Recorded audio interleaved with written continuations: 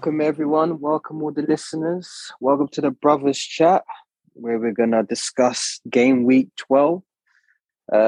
Feels like it's been a long time waiting for game week 12 just due to the international week. I don't know if I speak for everyone in here and the listeners, but I just can't stand international week. I just want the Premier League to just be on throughout the whole week, every weekend, to be honest with you.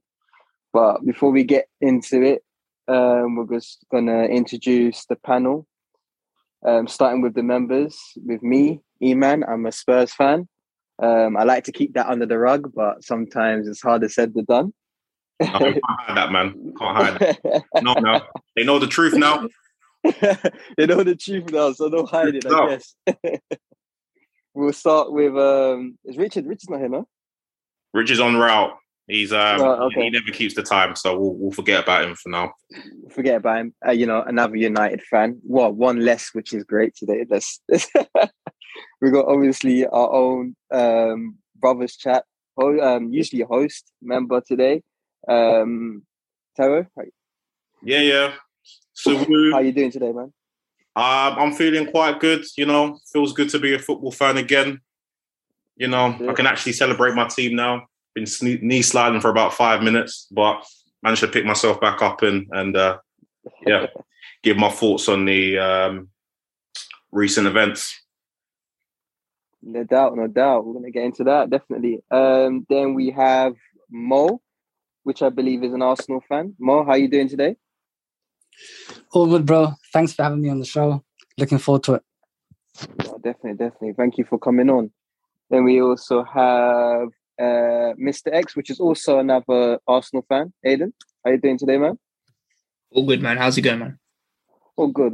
Thank you for coming on today. We can only call you by one alias, man. I can't call you Mr. X Aiden. That's too many words. Nah, just call me Aiden, bro. Leave the Twitter bit out of it. All right, cool. No today. Aiden, no doubt, Aiden. Cool. And then also we have Kiana, which is she's a Liverpool fan. How you doing today?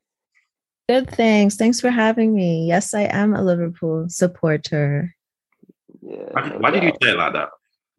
Oh, she happy, bro. She happy, bro. That is so rehearsed. Moving on.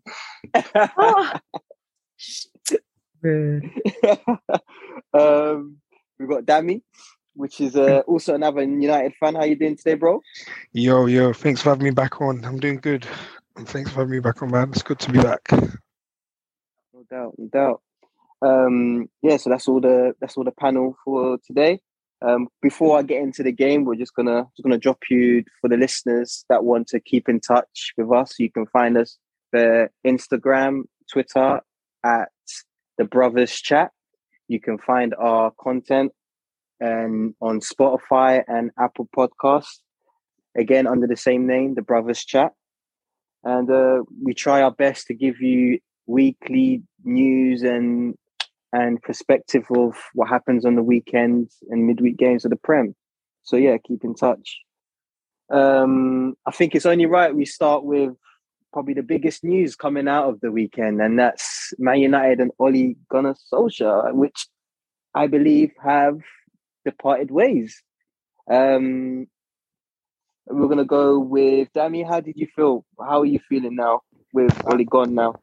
I missed 3.5 years or 3 years, depending on what month it was. I think it was November or October when he came in. Since this terrorist has been in charge, and thank God, I think he's overstayed his welcome by 3 and 4 months now. He should have been sacked after the Europa League. He wasn't. He should have been sacked after losing, I think it was 5-0 to Liverpool. He wasn't. He should have been sacked after losing 2-0 and been treated like a training match versus Man City. He wasn't. Somehow he's still here. And then he lost 4-1. He had to go. After that game, he had to go because Watford aren't even a good team. They're semi-average. They're semi-meaty, sorry. So there's no real reason why he should stay. And it just goes to show you where football is going, though, in the whole grand scheme of things, where people are just getting jobs based off of who they are rather than what they've done in the sport. How he's managed to stay this long, I will never know.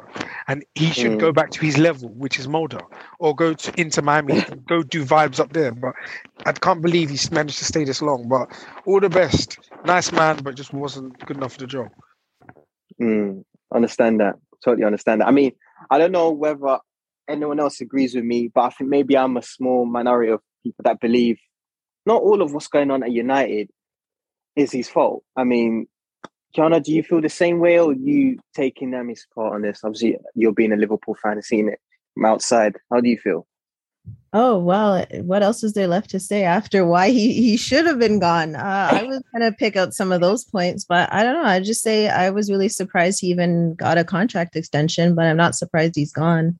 It was overdue. The bleeding needed to stop.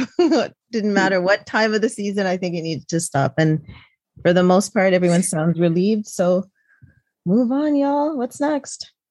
No doubt. Yeah, we'll move on from that anyway. That discussion, he's gone now. So that's in the past. We move on to the actual game. Watford versus... Wait a second. You didn't even ask me. Well, all right, bro. What's your... I know you're taking it anyway. You're pretty much the same. Yeah, but the listeners don't know. Yeah. All right, cool. Go on. But I have to echo Dammy's sentiments. I feel as if the writing has been on the wall, and it's been that way for a long time. Especially this season. A couple of weeks too late, in my opinion, because he should have gone several weeks ago. And for me, really honest with myself, he should have been dismissed and relieved of his duties at the end of last season. Like Dammy mentioned again, the Europa League final. I think the deficiencies have been there for all to see, and they were further magnified when he tried to deviate from his style, which for those of you that are unaware, is to contain the opposition and play on the counter-attack. That's like the Fergie way for all you top words out there. But yeah, I think a lot of these subpar performances were masked by results and league position. I can't lie, I could go on a diatribe, but I don't know who else wants to kind of chime in, whether you lot have anything to say, opposition fans. Well, I personally believe it's not all down to him. As like I said, I think the players have to take responsibility, no doubt, for those performances he put in, especially against the Watford game. You know what I mean? Like, before we're going to talk about that soon, but I don't know. For me personally, that the players have got to take that. Like, that's ridiculous. That, you know what I mean? For United, you know, you can't play like that. That's just my take on it anyway. But Ollie, you know, he did what he could do. Obviously, we all knew that he weren't really the man to really take you guys back to those heights. Probably not. But then, you know, you've got to look at the squad, and you have to say, you know, you've got a good enough squad. So, don't know who else agrees with me in here, but, you know, I just feel like the players should take some blame as well. No doubt. But moving on, we'll move into the game, Watford versus United, which was on Saturday. We saw Danny van der Beek still on the bench again. A weird one, you know. But yeah, we'll get into that. Obviously, he comes on later on. We then see... I mean, it was kind of a weird first half. So I don't know how you felt about that first half at Watford and the United game. We're lucky we didn't go into halftime 3 or 4 goals up. Literally, I made the conscious decision not to watch the match. I thought I'd wait it out and see how the game goes. And as soon as I heard David De Gea save 2 penalties, or he saved a penalty in the retake, I was like, yeah, this isn't the game for me. But yeah, I didn't watch the whole match, but I watched the highlights. But from what I saw, Watford, a lowly Watford side, absolutely peppered us. I think Dammy was kind of kind when he called them a meaty team. I feel as if they're going to get relegated. So to get beat 4-1 by relegation threatened Watford is just absolutely embarrassing. So yeah, that's what I think. Moving on, Mo, what was your take on? I mean, seeing the lineup, I guess the lineup, Donny being on the bench again. You know, seeing basically how that first half kind of built it up. What was your take on everything, basically, and even around Ollie also? I mean, I think Ollie, obviously the situation became untenable. Obviously the guy, he's a nice guy, but at the end of the day, even though I agree with you to an extent that it's not all on Ollie, you know, the players have to take responsibility, but ultimately it's the way he sets them up. When I watch Manchester United as a rival fan, I don't really see any structure. I don't really see a style of play, or I don't really see what they're trying to do from game to game. So when that happens, I mean, usually it is on the manager, unfortunately. And, you know, I did feel sorry for Ole in a way, because obviously he loves the club and is a legend there. But it got to a point where he had to go. So I think it's good for Manchester United that they managed to move on. I'm just annoyed because we're playing them next week at Old Trafford. So it would have been nice if they held on to him for a couple more games. But other than that, though, I think they had to do what they did. And as for the game, more of the same. We played Watford at the Emirates last week and we absolutely peppered them. So to see them beat Manchester United 4-1, even though we only won 1-0 on the day, that's not how the game went. We literally peppered them the entire game, and Aubameyang could have had a hat-trick by himself. So to see United lose 4-1 for me was, even for early standards, that was just that was just unfathomable, so he had to go. Yeah. Aidan, your takes as well, mate? It's the same thing? Or what else? What have you got to say? Obviously, it's very sad seeing Oli go, quality manager. But United became a joke where it reached a stage where when they lose, everyone's laughing at them. When they win, people are happy because they know Oli's going to keep the job. So it was just a cycle of a joke. But I absolutely agree with you that it's not all Oli's fault. Everyone knows the problem with United with the board. And there's players at United which are not even Premier League level, let alone top 4 level. So you're right, it's not all Oli's fault, but he should have gone 2 years ago or a year ago, at least. Yeah, no doubt. But moving into the game, obviously, we saw Watford rewarded a penalty in the 80th minute. Awful attempt of a clearance from Bruno Fernandes. Can someone help me? Like, what was he going for? What was he thinking? Keanu, did you see much of that game? Yeah, I did. And I really didn't understand what was going on. And a couple of people that I chat with about some of the games mentioned something about it almost seeming like the players were sabotaging the game, like themselves. And I don't want to say that, but it just looked like there was too much terrible things going on individually that it 100%. Actually kind of made sense to me. But I'm not going to go that route. I just feel they just play as a bunch of individuals, and I can't understand what the structure is. I can't understand what the style is. I can't understand what's going on individually. And I imagine that these players, like, there's a whole bunch of things going on in their head as well. And self-sabotage wasn't one of them, but it really just looked like they were imploding. And as the game went on, it just got increasingly worse. And for me, Ole just always looks like a deer in headlights. Like, every time something happens, the camera zooms to his face and I'm like, is he mad? Is he upset? Like, you can't tell that what's going on in the game by looking at him. So even that is really stressful to watch. But when he high-fived Maguire for one of the most terrible challenges I've ever seen at the worst time possible, he high-fives him going out. I'm like, take off that armband. What is he really there for? I'm not sure, because it doesn't look like he's a leader on the pitch. And unless he's leading them straight to another dimension of failure, I don't know. It was really sad to see. I love the game more than anything, and it's tough watching Man United. So I think it's the right step in the right direction. But yeah, it's on the players now, because then who's going to be the scapegoat after this? No, definitely. Sorry to interject, but I think it's really telling, because I listened to De Gea's post-match interview, and he said, we didn't know what we're doing. We didn't know what to do with the ball. I think that's a damning statement. I think when the players aren't responding to your methodology and you're not able to get the best out of that group of individuals, it's the beginning of the end. And I think it's gotten to the point where the players have lost faith. I mean, I think it's even been widely reported that the players have had doubts about Solskjaer's tactics, regardless of how they feel about him and how much they like him. I think as a player, as much as you try and convince yourself you want to play for the manager, subconsciously, you're not going to put 110% in. No doubt. You have these sorts of doubts. So I think it's important not to misconstrue my words. I think what Ollie's done from a managerial standpoint, but I think it is important that we differentiate the manager from the coaching side, because from a managerial standpoint, I think he's done a really good job restoring the club ethos as well as rebuilding the squad. So we're in a better position where he's almost rectified the sins of previous managers. But if you can't translate that onto the pitch, at least consistently, to the point where we're challenging the top of the Premier League, then yeah, you have to pack your bags and collect your P45.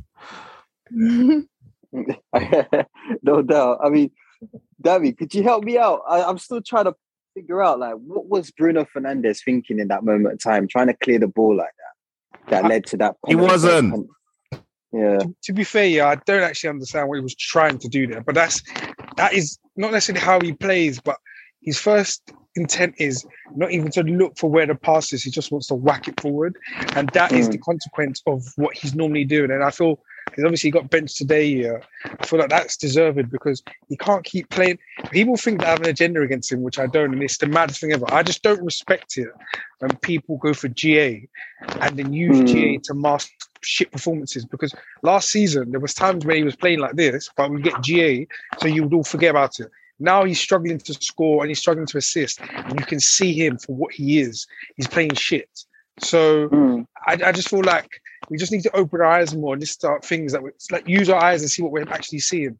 If he can play well and he can stop trying to be someone that he's not, because I feel like he plays like a superstar. I'm not saying that he's not, but he plays like he's like a big time superstar, and he's this and he's that when he's not. He's only been this kind of level for like 2 years now. So if he stops that and just plays normal, simple football, he will still get his GA, because I just feel like he's that kind of player that will always rack up numbers. But then he can also stop masking his performances with goals and assists, and then he'll get less critique. And he will stop the stupid mistakes like this. But until then, he'll keep doing stupid things. No doubt.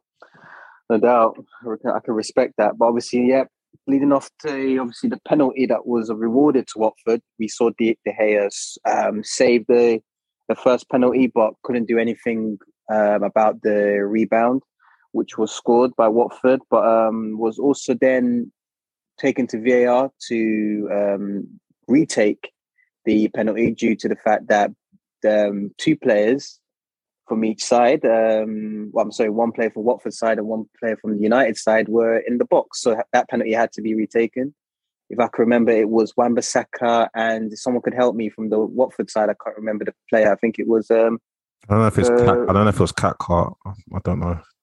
Or Romena? I can't pronounce his name probably, but the guy that did score that rebound. I'm pretty sure Firmino? Was it Firmino? I think it might have been. Yeah, maybe. I think it was. But so due to that incident, the penalty had to be retaken, but then also was saved again by De Gea. If I'm right, I think De Gea hasn't saved the penalty since April 2018 or something like that. I thought I read. He saved the penalty against West Ham. He saved the penalty against West Ham. Yeah, I think before that, I think it was 2016. I think it was the FA Cup semi-final against Everton, if I'm not mistaken. But yeah, it's been at least 4 or 5 years since he saved the penalty. So he's essentially saved 3 penalties in one season, which is incredible. If you'd watched him in a penalty shootout in the Europa League final, but let me not relive bad memories. But can we talk about Sarr's penalty? Terrible. Yeah, I was literally just about to jump on that. Literally, how do you miss a retake? Please, someone explain to me. I mean, how you miss a retake, but then I've never seen a player taking the first penalty to then take the retake again as well. I always thought that was forbidden. You know what I mean? Like, God, that penalty was awful. I mean, what does everyone else have to say? I mean, Adam, what you got to say about the penalty? I mean, sorry, Aiden, sorry. I'm surprised Sarr takes penalties for Watford, because there's a lot of better players that probably strike a ball better than him, like Josh King. But I'm pretty surprised, because there's certain players which you can tell are not penalty takers, and Sarr's probably one of them in my books. Guarantee you'll never take a penalty again after that. I don't think he will. But yeah, that was awful to miss the second one again as well. But wasn't long after that, then Watford took the lead by Josh King, scoring on the 28th minute, scoring against his old club as well, which is damaging. And he's Norwegian as well. He's Norwegian as well. Yeah, a bit of irony in that as well. And Ollie wanted him. Say that again. And Ollie wanted him last year. Yeah. But we opted for Uncle Ingalo. It's funny how things work out. Very, very funny, isn't it? Very, very funny. But then obviously, shortly after that, before the half time, terrible defending from United, I have to say. I mean, What do you have to say about that, Taiwo? I mean, them taking again another doubling their lead by some. You could put a blanket of Man United, then you wouldn't see those defenders. It's almost as if we're playing a mannequin challenge at times. We're so static defensively, like we do not move. And I'm sure Dammy can attest to this as well. But yeah, we've been doing it all season. It's just the fact that he's getting further magnified because we're getting worse and worse, or we were getting worse and worse under Ole Gunnar Solskjaer. But yeah, all the goals were poor. I think Sarr redeemed himself. I forgot who scored the third one, but I think De Gea got beat at his near post, which shouldn't really happen. I think it was by Dennis. Dennis, I'm pretty sure. Oh no, sorry, it was by Herrera. Sorry. Oh no, go on. And then, sorry. Moving on to the second half, we saw Oli make a double change, bringing on Van der Beek and Martial for McTominay and Rashford. Was that a positive move for you, Dammy, watching the game? For bringing off Rashford for who was it? Bringing off Rashford for Martial. With Martial, yeah. It's a weird one. I don't know how his head is like in terms of where he is. I generally don't believe his head is in Manchester anymore. I generally just believe you should probably just let him go. In my opinion, Lingard and Greenwood should always be the first two coming off the bench. Obviously, I think Donny van der Beek should be starting. And I think that Lingard and Greenwood should be the next two. I don't know why Martial was getting game time because he just clearly looks off here. So I don't know why they're doing that. But really and truly, they just need to try and build a fluid starting lineup that can accommodate as many players as possible whilst being able to control games without actually being leaky at the back. So that's why I didn't mind the five at the back. Because if you started playing Alex Telles and no wing back, and you have the three centre backs when they're all fit, and you don't have the big in a double pivot, and then you can have the three forwards, it works. Whereas when you're just playing Rashford on the wing, then you've got the four defenders, which one being Aaron Bissaka, who's playing awful, and you've got the two centre backs in Maguire, who stinks, Shaw, who stinks. It's just too leaky going back, and the forwards aren't scoring, so it doesn't really. It's like a net negative in both ways. So it's just a mess, really. Yeah, no doubt. I've got my side on Martial sometimes. Half the time, I just don't think he's interested anymore, really, in playing football. I mean, I've got another player in my mind that I can compare him to, but I'm not going to get into that too much. I feel as if at this point his missus is showing more passion than him, and this is coming from a Martial fan. But me personally, I'm tired of defending Martial. Obviously, I'll do it for agenda purposes, but I feel as if at this point it might be the best for all parties if he looks somewhere else. Obviously, the season is not done yet, and there's still a lot that could change, but I feel as if he's been here long enough to kind of establish himself. And if we're getting to the point where we're still questioning Martial, then it kind of tells you where he's at in his Manchester United career. But don't you think Martial's played a risky game with his career, where sometimes he's left wing, sometimes he's striker, and as a footballer, he probably did what Theo Walcott did, where he started right wing his whole career, and then he wanted to go up strike. And managers are just going to keep moving you around, and you're never going to find a position where you can develop. Yeah, he's just not nailed the position. That's the problem, because obviously when he first came, he initially started up front, and then Van Gaal kind of moved him to the left wing, and he did really well on the left wing for a certain period. And then obviously Oli, when he came in, played him up front, and he had a decent season, obviously scoring over 20 goals, but then he never really built on that. So it's almost like you're trying to accommodate him and find his best position. But he's 25 years old. He shouldn't be looking for his best position. He should have nailed his best position. So again, I think that kind of highlights what he kind of is. But I don't know, people thought it. Am I right by saying though he did come to United as a striker though? I mean, yeah, like I said, yeah. When he first came in, he was played up front, and then Van Gaal moved him out wide to the left. Right. And to be fair, he's probably our best on the left because we didn't have a natural winger. So he's probably the only person in our team that could take people on 1v1. But yeah, he was a striker, went to a winger, and then went back to the striking position. But I don't even know if he's got a definitive position at this point in time, and I can't even say he's a striker or a winger. Yeah, it's true. But a guy that I want to talk about is Donny van der Beek. He came on second half, scoring his first goal since his debut against Crystal Palace in the 50th Is that his first minute. goal since Since that game, since his debut. That's crazy, isn't it?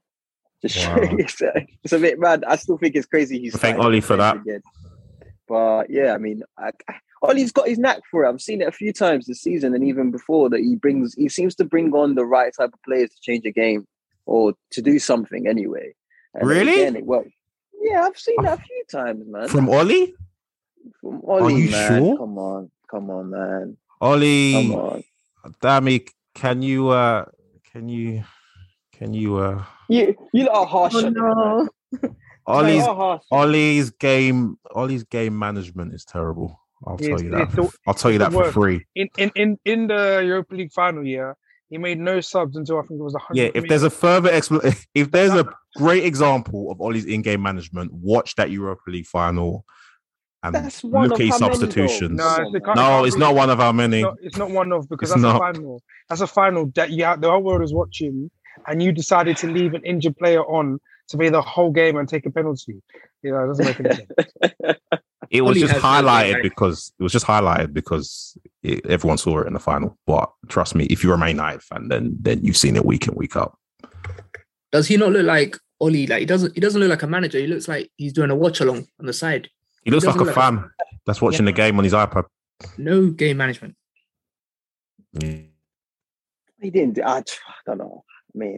I mean, if someone wants to try and convince me that Ollie's a good in-game management, please tell me, but I won't listen to you. I wouldn't say he fully is, but I've definitely seen him make some substitutions where it has changed the game, benefited you guys. Definitely. No, he has, but it's like that's probably a handful of times. Yeah, game management has never been this firm. I'm sorry, but I can't co-sign that. It's not easy. I said being a United fan ain't easy, man. You guys, you ask for a lot. I tell you. I just want to. I don't ask for much. I just ask for a bit of competency, and just a manager can actually coach his team and get the best out of the players. And obviously, Ollie couldn't do that, at least for a consistent period. No doubt. Going back into talking about Donny Van de Beek, how did he play coming off the bench? You felt, Aidan, what would you like to say about Donny? Donny's a very, very good footballer, very intelligent, came from the Ajax Academy, knows how to play football, and he also knows how to play in multiple positions as they taught him there. And whenever he comes on the pitch, he knows exactly what to do. And it's actually surprising because he doesn't play a lot of football. And when he comes on, he looks so fit, so smart, and he gels with the players around him. So it just shows his quality. But obviously, Ollie doesn't know how to use technical, smart, intelligent footballers. Yeah, I guess. Another player also I wanted to talk about was Sancho. Mar, I don't know if you caught the game. How did you feel Sancho played, especially starting that game? If Mo was there. If not Mo, how did you feel about Sancho? I think it was a difficult game to judge him in because no one played well that game, to be honest. So it's almost like you're just kind of, I don't know, kind of looking for light at the end of the tunnel. Yeah, like I said, I didn't watch the full game. I didn't really see much of Sancho, but I feel as if that can be attributed to every player. But I think that's kind of been the story of Sancho this season. I feel as if we can't really judge him maybe towards the latter stages of the season, and maybe next season when we have a little bit more structure and when we've actually got a manager in. But yeah. Would you agree? Sorry, just to cut you off there. Would you agree that there was a bit more of a brighter spark to him in that game, though? Because I mean, he did make the assist of the assister to Donny. It was a good cross. It was a good cross. By him. It shows you that when he actually plays with ballers, then you see the best of Sancho. I just don't feel as if we play in a team that can get the best out of him. I feel as if, like I've mentioned in the past, I feel as if Manchester United are a very individualistic team when they're playing under Ollie. So at least if you're not a player that can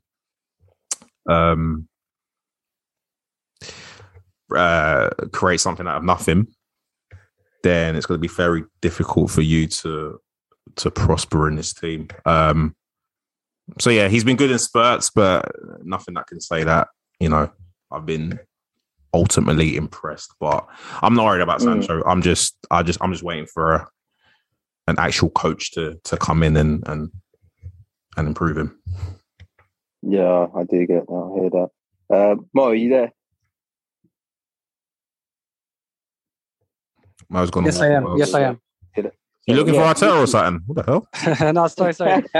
It's because I didn't know I was on mute. My bad. Go ahead. I'm literally going to throw this at you. I want you to help me with this one because Harry Maguire, cool. Right. He gets a yellow card in the 61st minute, right? After bringing down Saar, it was crazy. He got lucky. He got lucky that it wasn't a penalty, but I felt like his luck didn't run much in that game. He then got a second yellow card for bringing down cleverly due to his heavy touch. What is going wrong with Harry Maguire? Well, I think it's just shirking from responsibility. To be frank with you, there were rumors going around that he's tired of the pressure that comes with being the captain of Manchester United. I just think that he just quit. If I'm being frank with you, that's how it looked like to me. I mean, you're an experienced international. You know you can't afford to get a second yellow card there. Your team is under the cosh. I just don't understand it. The only conclusion I can come up with is that he didn't want to be there. That's the only thing I can think of, honestly. Yeah, it's weird, man. I mean, Dammy, you being a United fan, Harry Maguire, man. Like, I'm sorry, you're losing that game, you know. I mean, I think at that point you're 2-0 down. Harry Maguire, like, it's silly. It's silly stuff from your captain, surely. It doesn't actually make any sense what he's doing, and you can't use injuries because he does this a lot in his time at Man United, where he just does things that you're not supposed to do. Like, I don't understand what the touch. I don't understand why he took a touch. I don't understand where he was going with the ball there. And he overhit his own touch. Next thing you know, he's bringing the player down. If you watch against, I think, the Southampton early in the season, he was doing the same stuff. He's been doing this for 3 years, and I don't understand why his performances are so much better for England. I know this happens a lot because that's what a lot of players do, but I just don't understand it. He's like a completely different person, and it's baffling to me. And if he carries on, we're going to have to look again another new centre back. It's a problem in itself having to get new ones because Varane is always injured. If he carries on like that, we're going to need to get another new centre back because he can't keep carrying on in that vein of form, in my opinion. Yeah, it is worrying to see Maguire, man. I mean, there was this whole big hype about him, wasn't it? And then he doesn't seem to. I mean, I don't feel like he's ever really filled that shoes he came with when he came to you guys. I mean, maybe there's always going to be hype attached to Maguire because of the price tag. He's always going to have that scrutiny against him. I'm not going to say I'm a fan of Harry Maguire, but I'm not ready to crucify him like other Manchester United fans. Would you sell him? Crucify him. I wouldn't sell him just for the simple fact that we've spent £80 million on him. So you kind of have to persevere to a point, because if this carries on, then you might have to. But yeah, it has to be like absolutely madness performances. Like you just said, it's 80 million, so he's not really can't really just throw that down the drain. He has to be an absolutely terrible rich vein of form for you to want to get rid of him. Is he not doing that right now? That's what I was just about to ask. I have to say something. I was lying. I am a fan of Harry Maguire. I just don't want to say it live on air. But I will say, while he's not the greatest defender, far from it, because obviously you're looking at players at the upper echelons of centre backs. Obviously, you've got Van Dijk's and the Diaz's of this world. Obviously, Maguire's not at that level, but I feel as if, and no one kill me when I say this, I feel as if he's England's best defender. What? While he's not a bad player, he's just in bad form. Bad form for 3 years. So nah, he hasn't been this bad for 3 years. Not to the level he's been showing this season. Yeah, but it's not consistent. Like he's working. He seems like a liability. Like when it's going well, it's going well. But when it's even just mediocre, he just seems like the type of player that's going to put you in a really bad situation time and time again. And I think he proves that. Like I is that captain worthy at the same No, he's not. He never should have been given the captain's armband in the first place. And I feel as if that's been to his own detriment, because I feel as if it's kind of added that extra bit of a responsibility. And I almost feel like sometimes he has to overcompensate because he feels as if he's taken on the mantle, but he's never been that guy. And I kind of slyly blame Ollie for that, for putting him in that position, because obviously some Man United fans that I've conversed with have said, who could you really give the captaincy to? But obviously you had De Gea. He was probably the standout. But yeah, I feel as if we kind of need to give it a season before we can really judge Harry Maguire. But if this carries on, then yeah, I can't even co-sign it anymore. Yeah, it's definitely going to be more eyes on Maguire from now on. I think now. I mean, it's terrible to see that from your captain. I mean, losing the game, you don't want to see your captain getting sent off. Like, it's not definitely. And then getting high-fived. Yeah, don't give him high fives. Look, Kiana mentioned earlier, how are you high-five? How are you doing this, it's very, you know what very, he is? You know what he is? He's just an enabler of these things. Like, he's just an enabler. He's not helping the situation. But, yeah, I think what might be telling is when Varane came in, it kind of highlighted it, like kind of showed you levels. Like, while I rate Maguire, he's not levels, like I mentioned, he's not the upper echelons of centre backs. So I think the fact that we got Varane and everyone knows how good Varane is, it kind of showed Maguire's deficiencies as a result. Yeah. Definitely, obviously, you could see the impact that happened once Maguire came off. Obviously, Watford went to go score their third goal through Pedro in the 92nd minute. And then shortly after was Dennis. I mean, I've got to give a special shout out to Dennis. I think he had an absolutely amazing game. I think he came out with 2 assists and a goal or so. I mean, yeah, he was the bright spark for Watford. I mean, definitely special shout out to him. Aidan, did you see much of the game? Did you see Dennis at all as well? Like, do you agree? He was pretty much the bright spark of that game. I saw the last 10, 15 minutes and then I watched the highlights. He got 2 goals, 1 assist, I think. Yeah. And he played well against Everton. I don't know how old he is, but I think he's quite young. I think he's 23 years old, but he's slowly and surely getting better. Yeah, I'm telling you right now, Man United's defense is so poor that every media, and this is no damning on Dennis because he might be a decent player, but you don't even have to be a decent player to ball out against Manchester United, just for the simple fact that we are so static defensively, so we will let you play. So any media midfielder will look world class.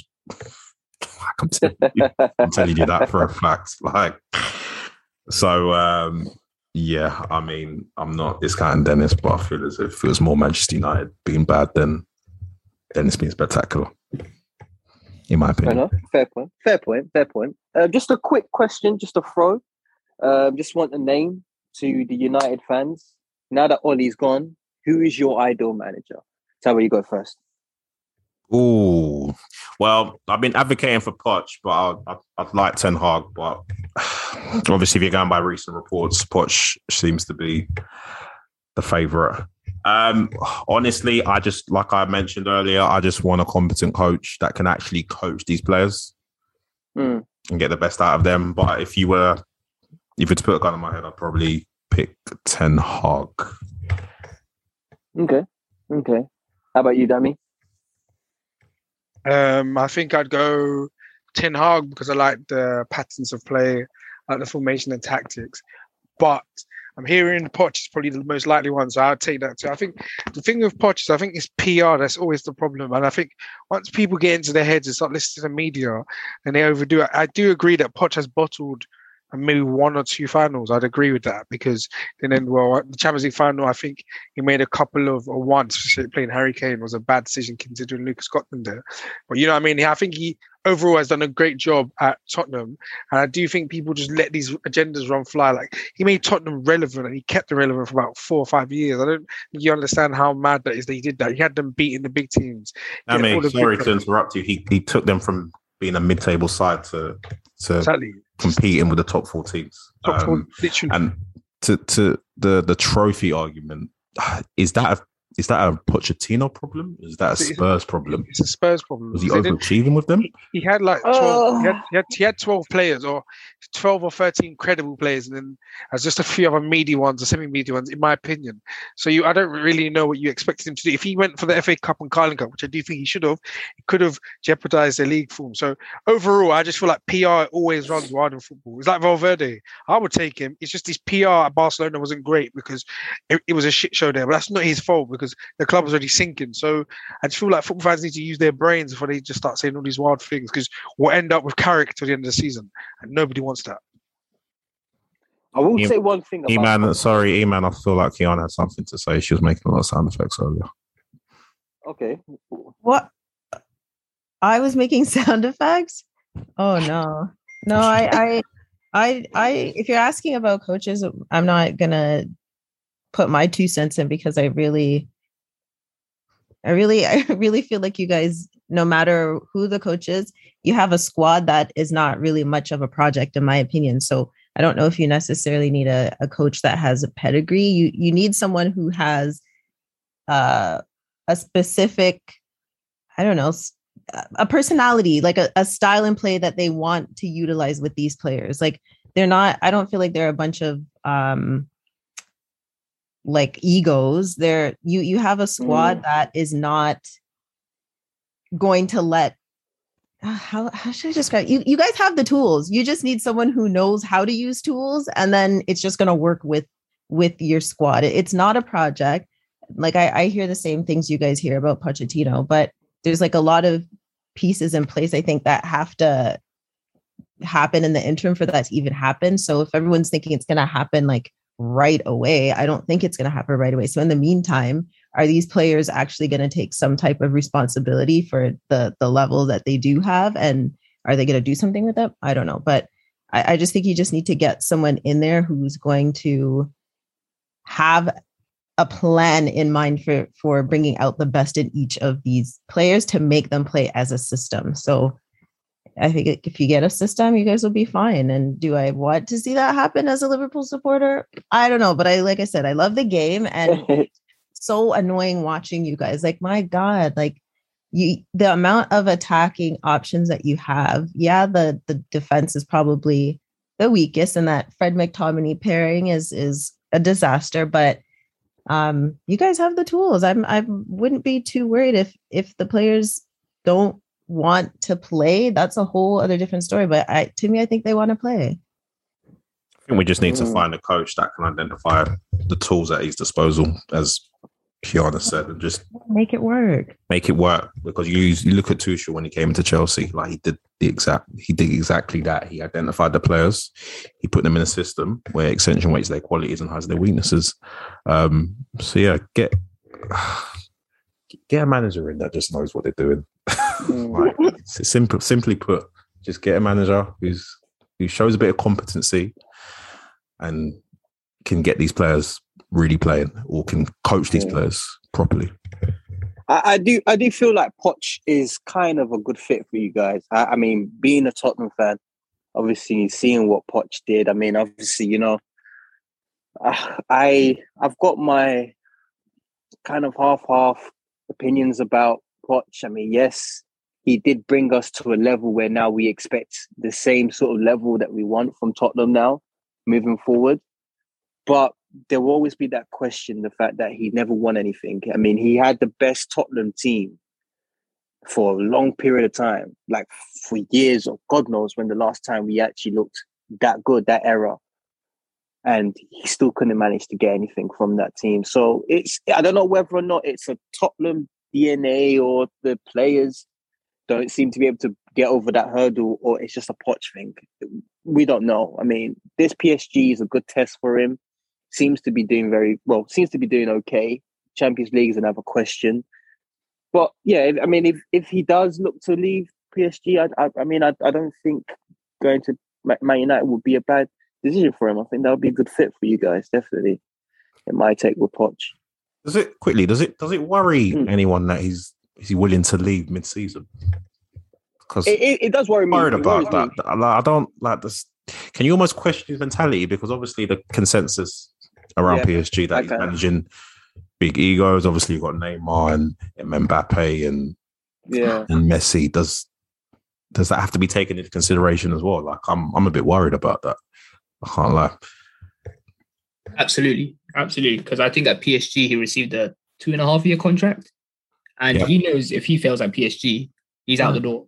He knows if he fails at Man United, he's probably going to get another 3-year contract. I think he knows that he will fail there. That's the thing. I think he knows that there's a slim chance of him maybe succeeding, but he just sees the way they're going. I think because winning the league at PSG and then winning their domestic cup is nothing anymore, is it? Like, the main thing for him to do is to win that Champions League. And if he doesn't do that within the year or two, we have to say it is a failure, because that is what the owners want. That's Champions League.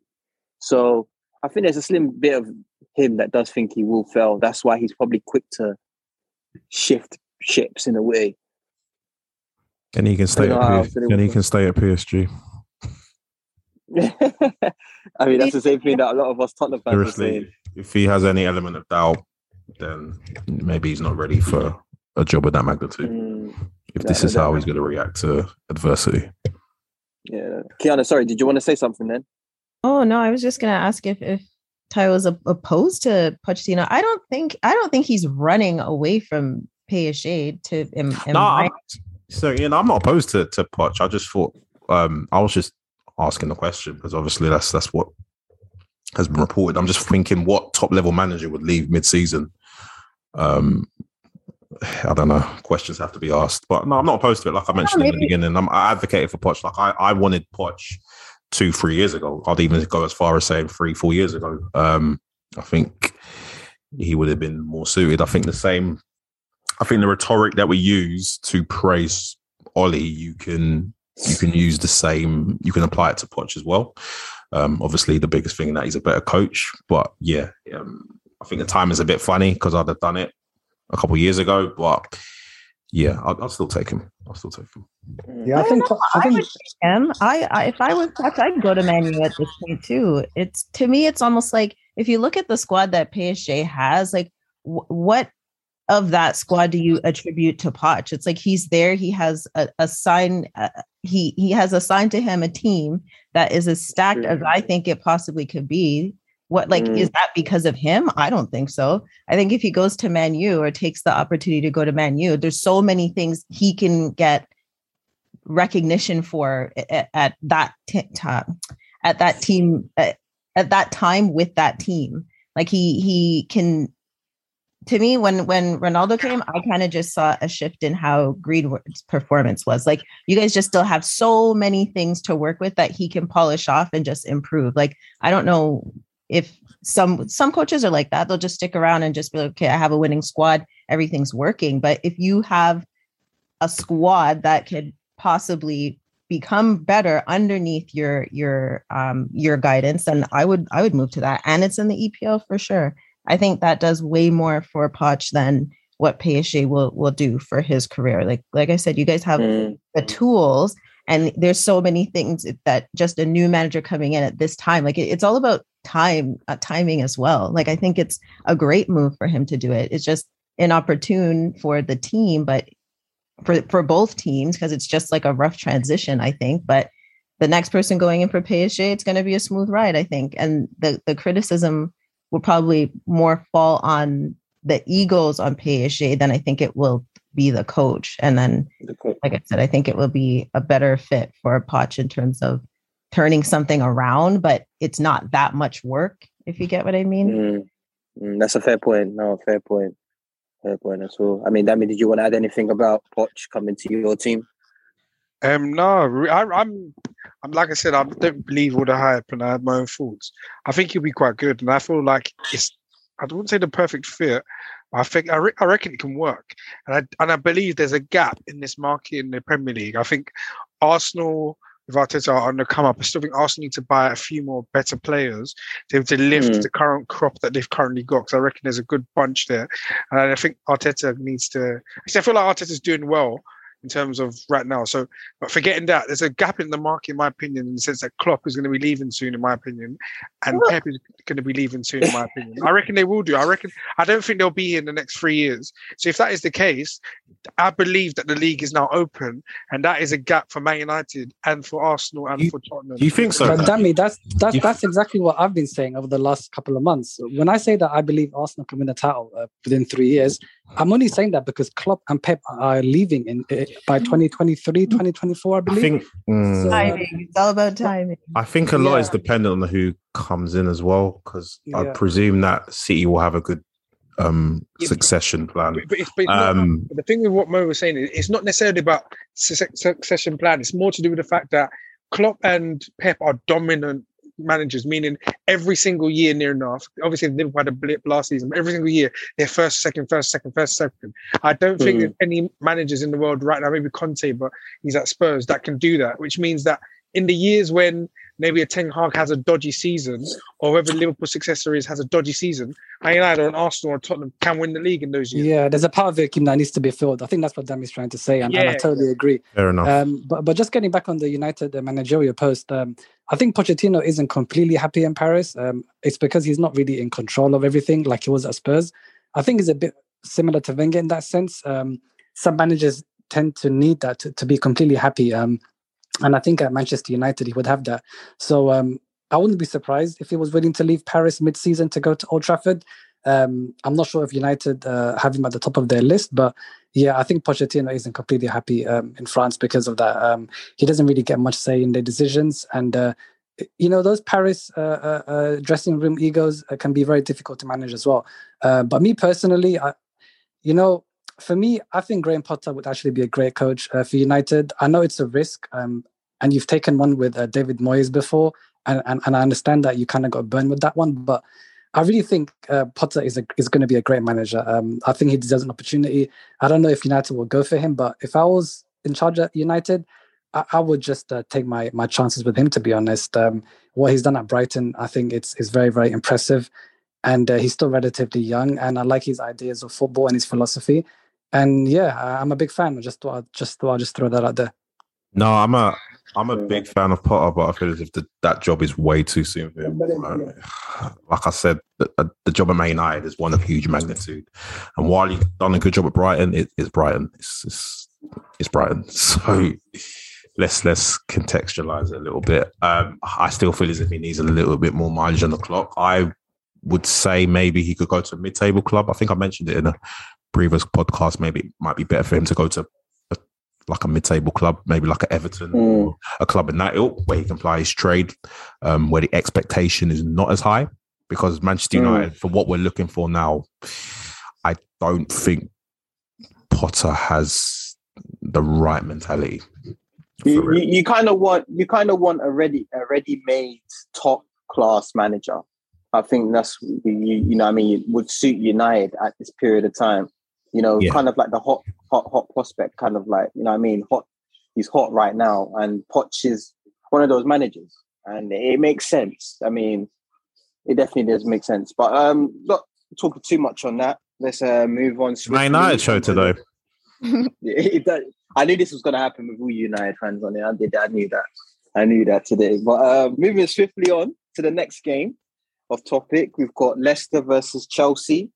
Chelsea were without their main man, Lukaku, and Leicester were on a run of 4 games without a win in all comps. That's very, very disappointing to see from Leicester, from the team of Leicester that happened. They showed performances from last season. But Chelsea took the lead from a corner, headed by Rudiger on the 14th minute.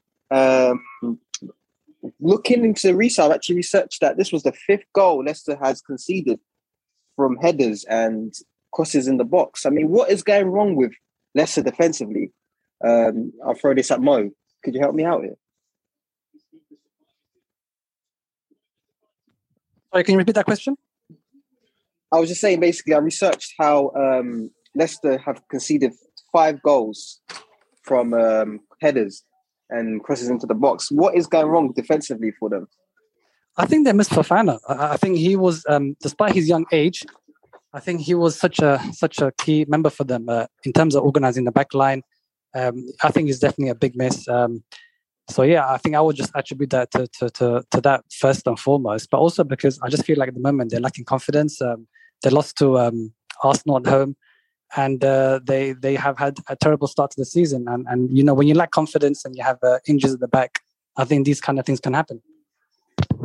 Yeah, no, that he is a big miss. You can see that he is definitely a big miss. Leicester this season. I'm gonna throw this at Dammy.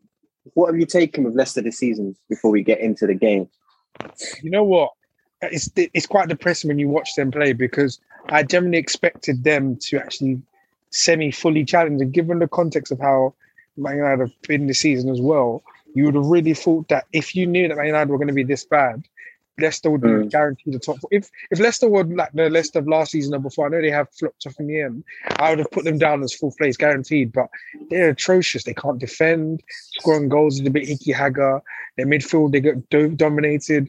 Schmeichel isn't really saving shots as much as he was before. I don't really know what's going on. And I think it's actually got to do with Brendan Rodgers. I just feel like when he's at a job, it starts to fizzle out after a certain point in time. And like, it could be a case of the job has gone on far enough for him. He's taken them to the max that he can, and he needs a new challenge. And the only problem with that is that he will probably get the Man United job if I say that. So there's the problem. God forbid. God forbid. God forbid. That's funny. That was funny. But who knows exactly? Who knows? But then, moving on. Obviously, Chelsea doubled their lead in the 28th minute with Conte. Wow, what a goal! What a goal! I mean, the run. I think we've seen Conte do similar things. Kante finally decided he's a box-to-box midfielder. Sorry. Yeah. Kante, sorry. Yeah. Kante, literally, we've seen him score similar goals like that before. But, man, Kiana, can you help me describe that goal? That was just amazing. Oh, yeah, that was insane. I think it was almost just after the circle at half. He just looked so composed and just went straight to the box and just took a shot. Like, we know Conte can shoot. That's a no, like, we know that, but just his composure, and he just looked like he was determined that game. I think what I also noticed was missing with that Leicester midfield was Tielemans. Like, Tielemans, I don't know, sometimes I forget that he's there, but that's just because it's almost like he keeps the game flowing. And prior to the injury, he was scoring. So I think he was missed as well because the midfield just kind of ran through Leicester, and that goal was like one of the results of that. So I love Conte. Who doesn't love Conte, to be honest? But he had a great match, as he usually does. But that goal was, I think, telling of the bossing of the midfield for Chelsea. They definitely ran over Leicester. Yeah, no doubt. And you made a great point there with Talisman. Yeah, he definitely was missing for Leicester in that midfield. You could definitely see that. Moving on as well, we saw a combination of substitutions working together, scoring Chelsea's third goal in that game with Zinic and Pulisic, finishing the game at 3-0. Chelsea, man, I have to admit, they look scary. Not having Lukaku and beating Leicester 3-0. That is scary to see. I mean, Taiwo, do you agree? Yeah, obviously the streets are saying that Chelsea play better football without Timberland boots. But I'm a fan of Lukaku, by the way. So again, didn't you hear what I just said? I'm a fan of Lukaku, so don't misconstrue my words. I just feel as if Chelsea are playing to Lukaku's strengths, simply put. But yeah, no, I mean, Chelsea looks really good. I can't lie, I don't care much for Ziyech and Pulisic. Ziyech especially, because he came with such hype and he's not lived up to that hype. So I'll be lucky. He'd be lucky if he makes it past the season. I think Chelsea probably sell him and end the season. But yeah, no, Chelsea are a very scary prospect. Like I said, they were my picks at the start of the season. Obviously, my picks change week on week, but obviously Chelsea seems to be getting better and better. And I did say when people were kind of criticising them for chance creation, I did attribute that to just players been out of form. But I think as the season goes on, then players will find their form. And their performances will improve as a result. And I think that also includes Lukaku. I think once you put Lukaku into the mix and you play to his strengths, then yeah, it's Chelsea are going to be a monster. Yeah. Create a chance for Lukaku. You create a chance for Lukaku, he's putting it away. He's putting it away, man. That's at least 25, 30 goals. Can you all hear me? Yeah, I can hear you, man. Yeah.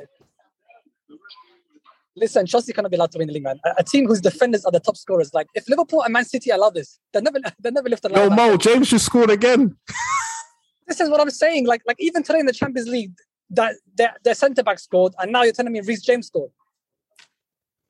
Does this not show what Chelsea are doing very well, and that's their fullbacks? It surely is, isn't it? Like Chilwell, James, like what are they doing that's clicking for them? And I feel like their fullbacks are big. They're imitating Liverpool. That's what they're doing. Oh, Keanu, don't do that. Here we go. Man, I think what it is. I think Chilwell mentioned it. I think we mentioned it in an earlier pod. I think Jules was the one that said it. That Tuchel coaching the defenders to score goals, and was it the forwards to defend? So yeah, I think it's testament to what Tuchel's done with that Chelsea team and the system and the way he's got them playing. But yeah, man, if you watch the fullbacks, they bomb forward, man. Every time I look at Chilwell, he's taking a shot on sight. So yeah, and man, they're two good finishes as well. Got very good finishes. Reece James for me, while I rate Trent highly, I think Reece James is the most balanced right back. Yeah. I knew you were going to say that. I mean, are you going to contest that? I mean, like I said, I put Trent up there, but Reece James has to be in that conversation also. Oh, I'm not saying he does, but are you saying that he's better than you're saying that he's better? I think he's a more balanced right back where he might not give you as much from an attacking output. He'll give you more defensively than what Trent offers you. Don't do that, because if you look at the stats, they're very, very close. Why do people do this? He's a more balanced right back. He's a more balanced right back. But obviously, you've got to put Trent up there because of what he gives you from an attacking sense. Yeah, but I feel like it's also a bit unfair, though, because Reece James at all times plays with three other central defenders at the back. And Trent only has two guys at the back, right? So yeah, back three tacks, definitely. He's got that defensive security, right? So I would like to see Reece James as a fullback in the 4-4-2. And then if he still has a similar attacking output, then you can say he's more on Trent's level. I mean, me personally, I understand that Reece James has the two-way argument, defending and attacking. But I just feel like Trent brings so much to the game that I don't know. I just feel like it's a bit disrespectful to Trent to put anyone else on his level, in my opinion. But I understand people see it differently. But Mo, couldn't you say that the system that Liverpool play also protects Trent, where he's able to contribute so much attacking wise? Because that's been let's not get into this one. This is a question that I wanted to throw in. I was dragged into it, man. I'm just. Let's keep that one. I'm just defending myself, man. Okay, I don't want to talk about this. Put a pin in it. Then. I could talk about it. We got Liverpool high fan to talk about that one. We'll talk about that when we get to Liverpool's game. Aidan, what's going on with Leicester? I mean, what went wrong for them in that game? Could you let me know? I think it's just reached the end of Brendan Rodgers' cycle. He's fallen out with James Maddison as the start of last season. And then he signed players which are... Because Leicester look to develop players and get better players, and the players they sign always become better year by year, but he signed players which are not very good, like Ayoze Perez. I don't think he's a good footballer at all for Leicester City. Vestergaard, absolutely no use. And it's just stagnated. And one thing I don't understand is why he's not playing Patson Daka. I think Vardy's age has hit him, and now he's just reached this Ronaldo prestige where he just plays because his name's Jamie Vardy, and he should be starting because Patson Daka has that pace, which is what they used to feed off Vardy. Thank you. What does Daka have to do? Like, that's not fair at all. He should be playing. I think he needs a British passport. Oh, That English tax is very strong, but even looking at Leicester's starting 11, I wasn't a big fan of the starting 11. Obviously, you're not starting Daka, but you're starting Lookman, Albrighton. Yeah, I just don't know. I feel as if. I thought Lookman had a good game. I think I was going to say the same. No, don't get me wrong. Lookman's a very good player. I rate Lookman, but obviously, when you've got players like Daka and who else was on the bench? Madison, Nacho, Madison. I feel as if Rodgers opted for a pragmatic approach. I don't rate against Chelsea. I don't think he's a good footballer. Who don't you rate? Who's that, sorry? Lookman, I think he's just another Reece Nelson, where he's gone on these loan spells, and people think he's going to become good, but I don't see anything in him. I think Ryan Sessegnon at Tottenham has a lot more in him. Wait, so you don't think that Lookman had a good, despite them losing, you don't think that he was playing well? Oh, no, I'm not saying he didn't play well. I just don't rate him as a footballer. How old is he now? Is he 23? He's 23, right? Need to cross-check that. Yeah, he's in his early 20s.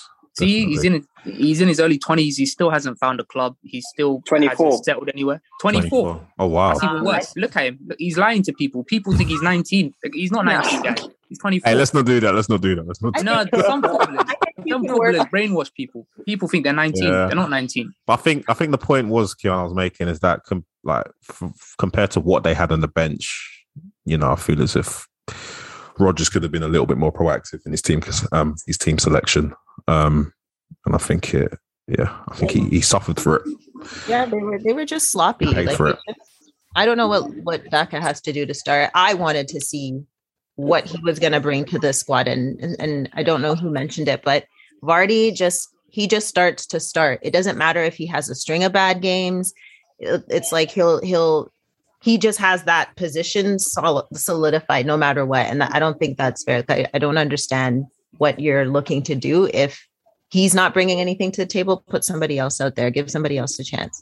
It was just I always forget that Evans is on that team until something happens that's that results in a goal, and then you just look and you see Johnny Evans. I'm like, oh my god, he's still playing for the squad. He's a mess. I don't think he's a good footballer at all. Johnny Evans. Yep. I think that's a bit unfair, Kiana. No, it's not. Look at him. I feel as if he's a decent defender and he's in his element. He's essentially the big fish in a small pond. But I don't think he's a terrible defender. I think he's a half decent defender. I mean, not everyone can be Van Dijk, but let's give some defenders credit, please. I'm going off of the match. We're talking about the match. If you tell me that he was great that match, I won't say anything. I didn't say he was great that match, but you have to take it in isolation as well. You can't say because he had a bad match, he's a bad defender. Yep, he is. Well, yeah, I mean, Chelsea won that game. They dominated, basically, Leicester. I mean, I watched the game. I didn't see much of Leicester. But, it's a shame what's going on with Leicester at the moment. Hopefully they sort of waken themselves up or get some sort of form going on. But moving on anyway to the next big game, we witnessed Liverpool versus Arsenal. Arsenal had the opportunity to finish above Liverpool. To get into the top four. I think that I've heard it's been a long time since Arsenal's ever been in the top four. We've got some Arsenal fans in here today. Let me not cruise around them too much, but it was a telling game though, wasn't it? I mean, before Liverpool opened up scoring, we saw Ramsdale make a few good vital saves for you guys. I mean, let's go to one Arsenal fan, Mo. I mean, what's your take on Ramsdale for you guys at the moment? I think he's been a breath of fresh air. He's been absolutely vital to what we're trying to do. The way he allows us to play out of the back, his passion, his leadership, his organisation at the back. I think it's been a revelation for us, and he kept us in the game the other day.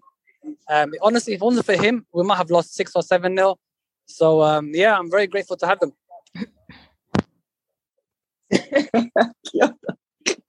heard that, Kiana, I know you're itching to say something, but we're going to get to you soon. But, Adi, you got anything else to add about Ramsdale? I'm actually surprised about how good he is. I don't know if it's because he's a boyhood Arsenal fan. That's maybe where the passion and desire is coming from. But I honestly did not expect him to be that good. So props to the kid, and he's doing well. But hopefully, let's see how it goes. Because Leno was very good for his first 20 games, were unbeaten. But I think Ramsdale will be Arsenal's long-term keeper. It's a good shout. I mean, he looks the part. He definitely does look the part. He shocked me. I won't lie. I think I hope he gets the England role, because I want Pickford out of goal. That guy, that midget, needs to get out of England. See, I don't think he'll be long till we see Ramsdale starting for England. I don't think it will be. I mean, Pickford. I mean, I've always questioned his abilities as a goalkeeper. I've never really rated him, but I think Ramsdale's knocking around. I think he's around the corner. Definitely knocking on the door, no doubt. But obviously, Liverpool took the lead through Mane from a free kick from Trent. Good free kick. I mean, it was a good first half for Liverpool, definitely. I mean, Kiana being the only Liverpool fan in here, what did you take about your team's first half display against Arsenal? Oh, I'm the only Liverpool supporter. Okay, no, that's all right. I feel like Ramsdale always has a really great game against us. Like, it's just, we have a lot of attacking options, and he just gets to showcase, I think, a lot of his ability against us. He had some really great saves. I think for me, it more looked like the first 20, I'd say maybe like the first 15, 20 minutes. I was just like, okay, guys, let's get this going. Don't let Arsenal feel like they can get into the game, because they're a young squad.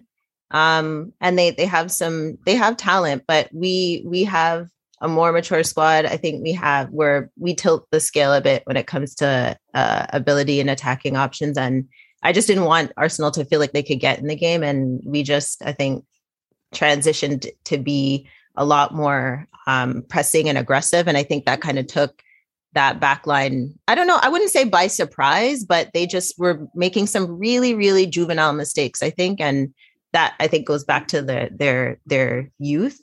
Mane, yeah, that header off of the free kick to start us off was fantastic. Perfectly placed, perfect timing. And again, I think it goes back to youth. Jota in that game, I was happy with him starting over Firmino. Besides Firmino being, I think he's injured anyways, but to me, we had a really good midfield pairing that supports that for those attackers and them having to be a part of the play, and they can free up themselves and be a little bit less defensive. But right. I know it was a telling game, and I would have been happy with 5-6, but it just didn't work out for us. But I think out of the teams that are still having to work on themselves as a squad, I think Arsenal, to me, has a little less pressure because of their youth. But they have a lot of potential. That game I expected to win. If we didn't win, I wouldn't probably even be on right now with you guys. I would have been losing my mind. But I'm happy with that win. And like our Salah, Jota, Mane, they all scored, and I expected that. Would you say that should be your front three moving forward now? Not necessarily, because our midfield is kind of a mess right now with injuries. So if we have Fab and Thiago supporting in the midfield consistently healthy, I'm okay with those three. But then if we need help with the link up plays and supporting the midfield, then we need Firmino. So I don't know. Ox, I'm happy for Ox. He got another match under his belt. And again, with that pairing in the mid, I think it allows him to focus on just do the right thing, make the right plays. Because with Ox, he's kind of all over the place sometimes. But if that pairing keeps him under manners, then I'm happy with him playing. Yeah, no doubt. I mean, talking about Jota, we saw some great feet and composure to double up your lead in the 52nd minute after Arsenal giving the ball away. I mean, it was kind of it was a disaster from Arsenal's side, wasn't it, throughout the game, really? Would you say that? Oh, sorry. Yeah. No, carry on. Sorry, what were you going to say? Oh, no, I was going to say, like, Tavares should be credited with that assist for sure, because he just gave it right to Jota. Jota was right there. But that goes to how we press as a team as well. Like, we're in there. So if you're going to play from the back, you have to be really careful with our yeah, squad. No doubt. I mean, Damien, did you see that game at all? I mean, what exactly were Arsenal trying to do? Could you let me know? To be fair, wait, I can't remember how the first goal was the Mane one, but to be Mane fair, I free feel like kick, Arsenal were actually decent in certain parts of it, and it just kind of collapsed. I don't know what Tavares was doing again, because Arsenal kind of settled again. I don't know what then Tavares was doing for the second goal. I think he was just being a headless chicken. But yeah, I didn't really expect anything different. Like Arsenal are nowhere near Liverpool's level. I'm not going to lie to you, but that's not really the games that's only for banter reasons can you look at that game and laugh. If we're being real, you're not going to look at Arsenal's season and look at those type of games and think that's what you're going to base the season on. They're going to be the game against Man United in 2 weeks is a game where you're going to look at Arsenal and think if they lose that, then there's a problem because Man United aren't certainly the best. I know that it's rivalry and everything, but they're two evenly matched teams in terms of performances or how the momentum is going. So that's where you'll judge them. Against Liverpool, against Man City, against Chelsea, I expect them to get pammed in all 3 games. Yeah, no doubt. I mean, Mo, do you feel the same way? Do you think that you just went against a team that are just above you guys completely right now? Yeah, absolutely. I mean, I listen. Liverpool are at a very high level. They're going to punish every mistake. We had a young team out there. Obviously, it's not nice to lose 4-0, but much of it was self-inflicted. I just think they had a bad day at the office. They just didn't defend very well. Lots of individual errors. I knew it was nerves when I saw Sambi Lokonga give the ball away 3 times in the space of 5 minutes without any pressure around them. So, it's a young team and these things will happen. But I agree with Dami. I don't expect much from Chelsea, City and Liverpool games. So I didn't really lose any sleep over losing at Anfield. As long as we get points from the other teams, which is what we've been doing, we're on track for our objective, which is top 4. Yeah. No, I mean, no doubt. I think you have much more this season, funny enough. I think you have much more of a better opportunity making top 4, top 6 at least than my beloved Spurs. I mean, I think you guys are definitely a better unit than Spurs right now currently. So you definitely have a better chance. But, Arsenal are not getting the top 4. Oh, that's that Ole leaving attitude, yeah? I'm telling you, it was the Oli tax. Now that he's left, anything's possible. Yeah.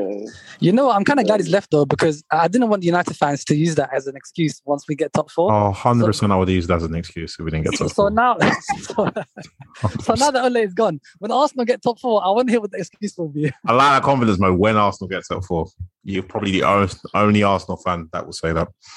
Unless Aidan wants to chime in, but No.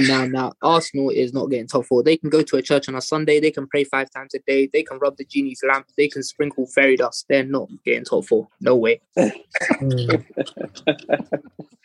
least he's honest, man. At least he's honest. But I don't know. Top I was conversing with a few Arsenal fans on Saturday, and a lot of them were quietly confident. I don't know where this newfound confidence came from. Maybe a few. What did I tell you, Ty? Maybe a few 1-0. Yeah, you're probably one of the rational ones, but there were a few. I said we were going to lose 2-0. And there were a lot of Arsenal fans that said 3-2, and I was thinking, where's this confidence coming from? I feel 1-0 victories, and you guys are surging through the top 4. I don't really see that happening. Honestly, I never saw anything other than a Liverpool win. That's what I'm saying. Like, it doesn't impact our season in any way, shape, or form. Like, what was expected to happen on Saturday happened. So, me, it doesn't change one bit how I feel about top 4 chances because I already accounted for a loss at Anfield to begin with.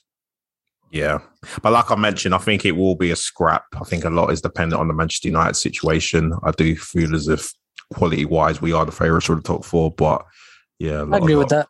A lot will happen. I agree. I mean, quality-wise, you have to look at United squad, and I mean, I would agree they are the favourites to get top 4, just because I think you have a better squad than we do.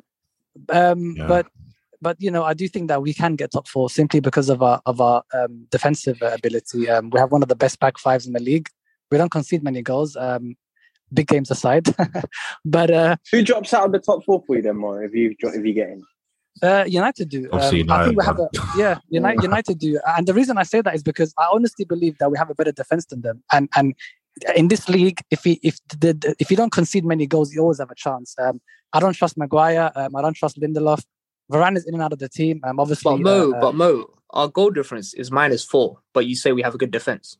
Yeah, but that's because that's skewed by the first 3 games of the season when we didn't have a defender. To be fair, you played City, Chelsea, and you've just played Liverpool. So Yeah, but the thing is, Got to be a tribute to that as well. but the thing is, we didn't even have Ben White and Gabriel the first 3 games to begin with. Since Ben White and Gabriel came into the team, we only really had one bad performance, and that was at Anfield. Other than that, I don't really think we haven't really conceded many goals. We've got a lot of clean sheets. Even the Palace game, when we conceded a couple of goals, both those goals came from mistakes in midfield. One from Partey, one from Lokonga, and which put the defense, off guard. But other than that, I think we've been solid at the back, very solid. Good point. Yeah, Okay. one thing I would say about Arsenal is just because of the fact that they have a very young squad, I feel as if there's going to be a lot of inconsistency throughout the season. And they've never been in a situation where they're genuinely battling for the top 4. So there will be that added bit of pressure. And I don't know if the players can necessarily handle that pressure. And obviously 1 or 2 injuries, and that could change the whole dynamics of your season. You need to pray that you keep your squad fit, because it could absolutely derail your season if someone like a Saka were to get injured. So, you know what? Yeah. We can get top 4 only one way, and that's if we play a back 5. That's the only way. No. Sorry, I completely disagree, because we don't. You can say that if we're leaking goals, but we're not leaking goals. So the issue is not conceding. The issue is we don't score enough. We don't create enough. And I think that's what we need to focus on. Even in the Watford game, we only scored 1 goal. And even though we had lots of chances, Aubameyang needs to start finding his scoring boots. I think if we address the attacking deficiencies, that's how we'll get top 4, in my opinion. That's why I said the back 5. I wasn't talking defensively. I think when we played the back 5 with Arteta, we dominated the ball a lot more. We played it out the back a lot more comfortably because we had 2 DMs, and then we literally controlled the ball a lot more. That's the main reason. Yeah, I agree with that. That's fair. Yep. That's a fair point. But moving on, obviously, it wasn't shortly after we saw the main man, Mo Salah, scoring, getting his name on the goal sheet, continuing his good form, making it 3-0 for Liverpool. I think at this point it was game over, really. We saw Arsenal create so much opportunities, particularly the Thomas Partey one that I can remember top of my head. It was a great effort, pushed over the crossbar. Had some wonderful skill to get past Fabinho as well. If I can remember, he put it through his legs, didn't he? Yeah, that was a good skill, but just wasn't enough for Arsenal in the end. Liverpool went on dominating and scored their 4th goal. Trent getting another assist. I mean, we were talking about Trent earlier, but you have to admit he's a man on form for Liverpool at the moment. Would you agree, Kiana? I mean, how important is he to you guys? I mean, how important has he been? I guess it's not been the first season. He's been that important for you guys. Oh, 100%. I will not take any Trent slander at all. And I think the match where we were missing him, I'm trying to remember who we were playing, but I think it was West Ham. I'm not sure. I can't remember. Anyways, I believe Milner was in for. I think that's the City. Was it the City game? I can't remember. All I know is Trent wasn't there. He was injured. And then I was like, okay, now somebody say something about needing Trent in our system. Like, if you don't want to admit it then I don't want to hear from you at all. You're not a rational person. He just brings so much to our options for scoring, and he assists. So people want to talk about him not being a defensive right back. That to me, it doesn't even make sense, because the couple of times he gets caught out, like, he makes those runs for us. He's high up on the pitch, outside of the box in the opposition's side, and that still comes down to who's supposed to be supporting defensively. Like, it's not on him all the time. And I find all these other teams now are recognizing the importance of getting the ring backs in the game and how they contribute to goals as well. So I think he's the model for the Reece James and the other right backs and even for left backs, because they, like, our right and left were leading assist in the league 2 seasons ago. So it tells you how crucial they are in a part of the play as well. So I don't know. I absolutely love Trent, and I think he's just in a category by himself. Someone mentioned that, and I think that's the truth. Like, he's so good and he's so young. I think Hendo needs to hand over that armband, the armband to him, to be honest. And I think that will unleash a whole other Trent level. All I'm gonna say is never put him in midfield. No, don't do that. Why? I don't even know why people bring Because that Southgate tried that experiment and it crashed and burned. So keep him at right back as long as you can. But yeah, no, I concur with Kiana. He's completely revolutionised that right back position. If you're looking at the modern day fullback, he's probably your dream fullback. Obviously, I made the comparisons with Reece James. I think he's more of an orthodox right back. But I do feel that Trent plays in the supporting system where he's able to play that role. But yeah, definitely quality. Like for me, he's probably one of, if not the best right back in Europe. Obviously, Cancelo's in that conversation as well. But yeah, there's not looking past Trent. Or you can't look past Trent. Yeah, no doubt. I want to go round to everyone in the panel today and ask this one question about Liverpool. I want a yes or no answer from everyone. Can Liverpool win the league this season? Yes. Yes.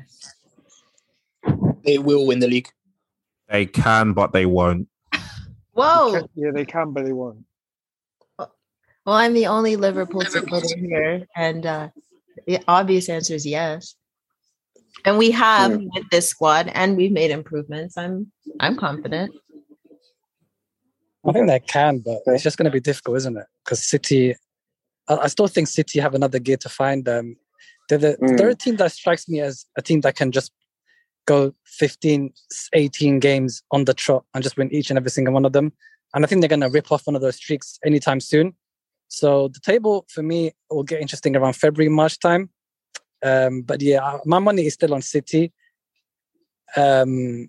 Chelsea, for me, they're not sustainable. What they're doing is not sustainable. You can't have a team where your defenders are outscoring your attackers every single weekend. Like, it's just not going to happen. And Liverpool, I think, will be right there at the end as well. So yeah, that's what I think. Fair enough. Dami, I didn't get your prediction. Do you think Liverpool can win the league? They can, but I reckon they have to reinvest in that drip because they keep getting players injured every single time. Their midfield is very, very weak, in my opinion. They need to freshen it up. I don't know how they are going to do that, but they can't carry on with that. Like, I think Kite is there. He gets injured. Milner's too old. Henderson has lost his juice. I've never thought he was that good. I think he's very overrated. Who else? Curtis Jones is all right, but he's now getting injured too. You know, it's just too many injuries and an important part of the whole pitch. So I feel like they need to sort that out somehow, and then we can see whether they can win the league like that. Yeah, fair enough. Yeah, fair points. Moving on swiftly again, we see Man City home in Everton, Sunday afternoon kickoff. We saw a rare start for Sterling, returning to the starting lineup with a full Premier League debut for Palmer. Sorry, I could always obviously watching Barcelona right now. 4 minutes extra time, still nil. Getting distracted. Need to win. So getting distracted. Barcelona in the mud, doesn't matter. Yeah, chill. But yeah, so obviously now Man City going into this game. I mean, I personally thought they were the favourites. Really, I mean, you obviously saw that. I mean, it took them a long time to get going, though. I mean, they didn't score their first goal to the 40th minute through Sterling with a delightful pass from Cancelo. If you want to talk about attacking fullbacks, that is a prime example of an attacking fullback outside of the foot to Sterling. Jesus. What a finish. Cancelo could possibly be the best right back and left back. I can't look, I'm going to throw this question out there right now. As wing backs in general, right? Who is better, Trent or Cancelo? If you're looking at technicality, then probably Cancelo. But what Trent is doing is just exceptional. His numbers are just exponential. So I don't know. I guess it depends on how you're looking at it, man. Obviously, people like to look at GA a lot, but I'm a Cancelo fan, man. I just like the guy. Yeah, technically, he's just so good, man. I would say that Trent is. What can I say? He's passing rage. is just incredible. Like I've seen him all do all sorts of passes, like crossing, outside of the foot, dinking balls. He's capable of just about anything.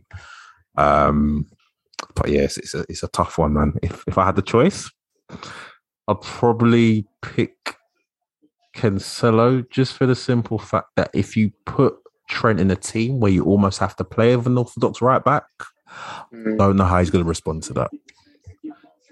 Yeah, no doubt. I mean, like I said, I'm a Cancelo fan, and I think he does what Trent's not really great at. He does it decently as well. So I think Cancelo for me, man, like he's just beyond a lot of fullbacks right now. Don't at us, Liverpool fans. Don't at us, please. Just opinions. Just opinions.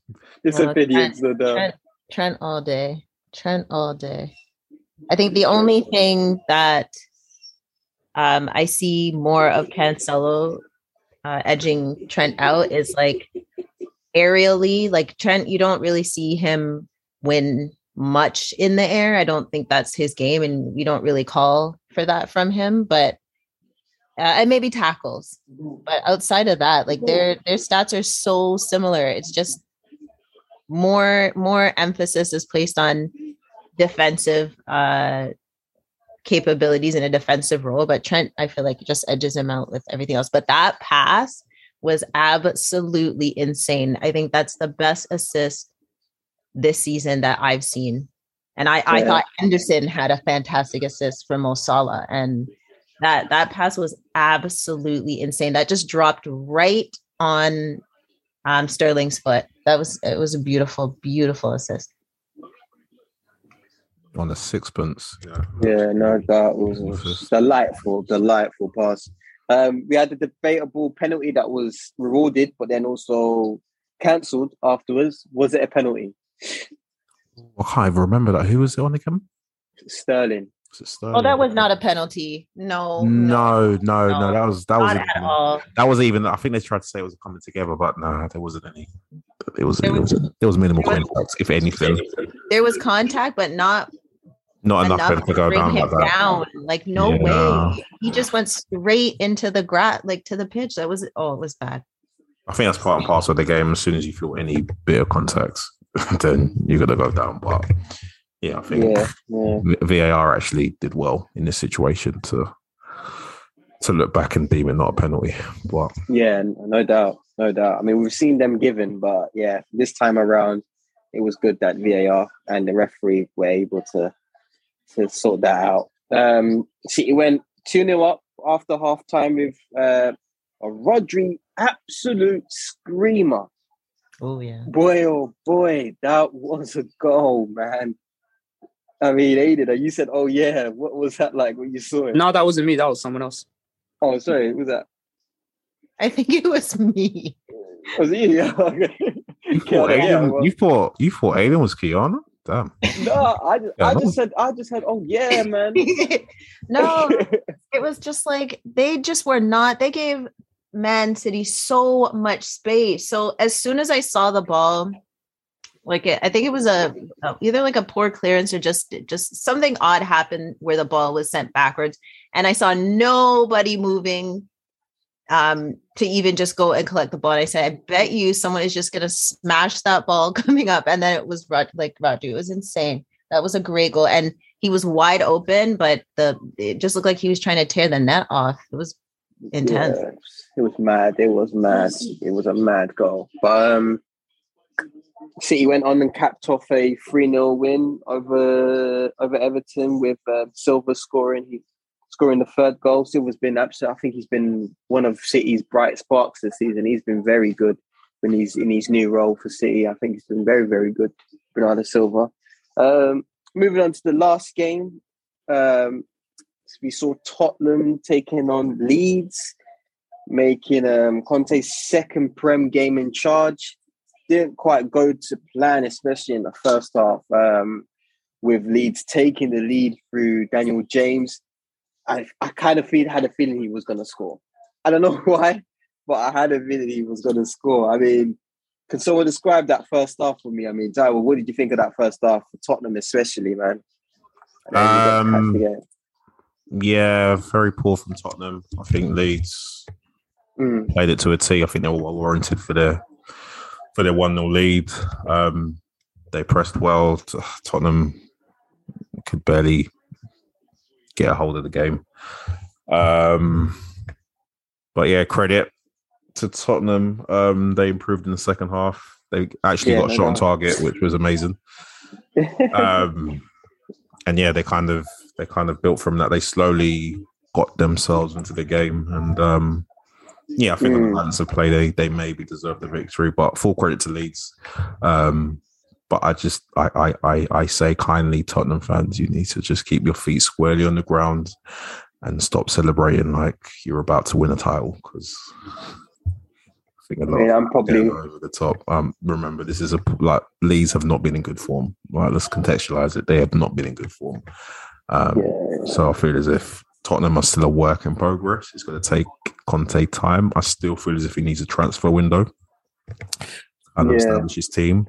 But he's been working. He's been working them hard. I think Reguilon even mentioned it. I think he said during the international break, this is probably the worst week he's had. So it tells you that Conte is working these guys hard. So hopefully you'll reap the benefits of it, and you might see more in the coming weeks. But yeah, no, I'd say on the balance of play, maybe Tottenham deserved it. But yeah, I think Leeds made a good show of themselves as well. Yeah, no doubt. I mean, like you said, Tottenham came out in the second half, looked like a much better team, managed to actually get shots on target, and then actually managed to win the game by 2 goals to 1. Which is, I mean, me being a Tottenham fan, I've always said I want to see performances. I want to see difference. I want to see change. Again, very, very, very weak performance in the first half. Why does it always take Tottenham to the second half to actually wake up? God knows, but that win was all down to Conte, definitely. Still got that Nuno tax. Yeah, perhaps, yeah. But yeah, I mean, like I said, that win goes to Conte for me. I mean, I think he's the one that really dragged us through that 90th minute to make us win that game. It all down to him. Whatever he said in that halftime, in that dressing room, definitely clicked for these players. And I hope he can find some sort of rhythm with these players that he currently has at the moment till he has a transfer season. But I don't think we will see the Conte effect till after summer. So yeah, it's going to be a tough old rest of the season watching Tottenham currently at the moment. But quickly, I mean, man. coming. Quickly, man. Sorry, you wanted to ask Aiden a question, bro. Sorry. Aiden, I was just going to say to you, I mean, coming from an Arsenal fan, don't know if you watched the game. I mean, how are you feeling about Tottenham, and what's your take on things right now? I didn't watch the game, but from what I heard online, you do need some investment because there are obviously players which are not good enough for Spurs. But obviously, with the manager is absolutely world class, and the only way is up for them with a quality manager. But they do need that investment, and they do need to back him. Yeah, no doubt. So, would you want to ask me a question? Yeah, I was going to ask what you think of the Harry Kane situation. Obviously, he's still one goal to his name in the Premier League, even though he'll tell you he's scored a bunch of goals in the Conference League. The reality is he only scored 1 goal in the Premier League. I saw a few instances where he looks okay, but obviously it's not the Harry Kane that we're used to. What's the situation? What's going on with him? What's happening? I think the way I see it is a lot of what's happened before the season is definitely playing a part. I don't think he's fully fit yet. I think he's one of the players that Conte's kind of highlighted that needs to kind of get their fat percentages lower, whatever it is he was saying about certain players. I just think he needs time. I think he needs... The problem with Kane that I've always seemed to see with him is that he doesn't seem to have a challenge when it comes to Tottenham. He don't seem to have a challenge. And this has been a worry for Tottenham for a long period of time now, where sometimes you can see a lot of players. Some players are very good at just being that number one guy and just playing to that level consistently. Some players just need a kick in the back. Look, that guy is next door. He's going to, you know what I mean? If you don't play well, he comes in. And Conte is that type of manager. But unfortunately, he's that type of manager, but we don't have the tools to give him that. You know what I mean? So it's like, again, we are having to rely on players like Kane. I think Kane gets too much. He gets criticised too much. I think Son needs to get criticised too, because Son's missing himself. Yep. So, you know, I mean, for me, I love Kane. I think Kane has been one of the top strikers we've had in recent years. He's probably I don't want to talk about the best striker we've had. Let's be honest, you know. And I think he needs time. I think he will definitely. I think under Conte, I think he likes playing under him, no doubt. He just the whole mindset. He needs to just get his mindset right, man. I think you've got to admit, you've got to say, like, he's a human. At the end of the day, he's a human being. You know, if you're not given what you want, what happens? You're gonna throw a strop. It's just human. You're just a human. You know, of course, these are professional footballers. They are looked at in a different way compared to me and you. But at the end of the day, they've got feelings and emotions at the same time. So it's like, you know, you just got to bear with him. And I definitely do feel like he will come good. So I'm not too worried about Kane too much. I just worry about the fact that we need to bring another striker in. That's what I worry about. He needs a challenge. So yeah, that's my take on it, really. I watched that match. I thought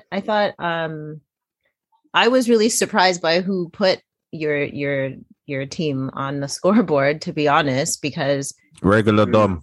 Yeah, because before he even scored that, and it was a deflection, but I'm not going to take away from, like, a goal's a goal, but if you don't have your usual goal scorers, like Kane had some chances, and it looked like he was going to score, but I'm just like, okay, you go from winning the league with the most goal for being the highest goal scorer in the league to just being like dead, like gone. Where did he go? You're rumored to be leaving the club, and then all of a sudden you stay, and then you're just like a ghost. Højbjerg, that I think that more deserves some credit with that goal, because he really hustled to get that opportunity for Højbjerg to score. So I don't think that's going to be usual for Tottenham. So I'm definitely worried for them. I just think it's just new coach, you get a win, but if that's who you're relying on to score, you guys are in trouble. Oh, we're in big trouble regardless. Personally, I think we're in big trouble, and I feel like no manager can come and work these players. No manager can get the best out of these current players. No way. You know, no way. Not even Conte. You know what I mean? Like, it's not going to work with these current players. These current players have been at Tottenham for way too long. They just don't want to play for Tottenham anymore. On top of that, you know, they haven't got that winning mentality. A lot of these players haven't. I agree. That's what. Oh, sorry. Yeah, no, that's what I'm saying. Like, they just don't have that winning mentality, a lot of these players. And that is the problem, you know. And us as fans, we want to see our team doing a lot better than what we're seeing currently at the moment. But we have to be realistic at the same time. This team is just not even the team, the squad is just not good enough. You know, we've got a bunch of players that have not even played. We haven't even seen Ryan Sessegnon. I don't even know what he's about. He came with a big hype. I do not see why he came with the hype. You know, a lot of players, Dele Alli, another one, you know, man, just useless. There's a lot of these players in this team, man, and they just need to get shifted off. But again, it's hard said and done, because unfortunately our owner is going to be requesting for a bulk amount of money for some of these players, and it's not going to be realistic. That's why I said it's a work in progress, and I said a lot. It is. Your league finish will be dependent on what he can do in the winter transfer window. I presume, like we've mentioned in the past, that Levy has given them a lot of assurances. But yeah, like you said, a lot of players need to leave, and a lot of players need to come in. But I think just to address your point on Harry Kane, I think you inferred that maybe he's losing a bit of motivation. But I definitely feel as if Conte coming in will give him a new impetus. No doubt. Let's be honest. When Nuno came in, he probably wanted to pack his bags and he saw the direction of the club. But now you've got a genuine world class manager, and I think any player will look and see. But that's the thing as well. That's the thing. Sorry, just to say one quickly thing before you go in, Kiana. Just what I feel like with Kane as well is that he probably looks at the situation and thinks, all right, cool, we've got Conte in, that is nice. But then we had Jose, and look what happened. You know, and I think that is what's playing on his mind a little bit. And the backing needs to come. For me personally, it would not make sense bringing in Conte if you're not going to back this man fully. It wouldn't make sense to me. Just the same way with Jose. You know, I really thought Levy was going to back Jose because Jose is a winner. You know, and say it like it or not, yes, Jose he's terrible when it comes to player management or whatnot. At the end of the day, the guy is a winner. You know, he's a winner. He got us to the final. United, he won you guys your last trophy. So, you know, all the criticism from Jose is poor from Tottenham fans. I think we're very lucky to have Jose, and I think he overachieved being at Tottenham. Really? Well, so, yeah, I think he did. With that squad, I think he did. I can't lie. This version of Jose, I don't think he was ever a fit for Tottenham, let alone no, he was never fit. Any other club. Fit. I feel as if the difference is when you're comparing Jose and Conte, is that Jose is past his prime and Conte essentially is still in his prime. If you looked at what he did in Serie A, and obviously what he did in his stint at Chelsea, he achieved a lot. But yeah, I think Jose is a little bit different. But yeah, I mean, where did he finish with Tottenham? He finished sixth in our first season with him. You don't feel like a more, I'm not going to say better manager per se, but a more competent manager that could work with those players, could get Tottenham to a higher position.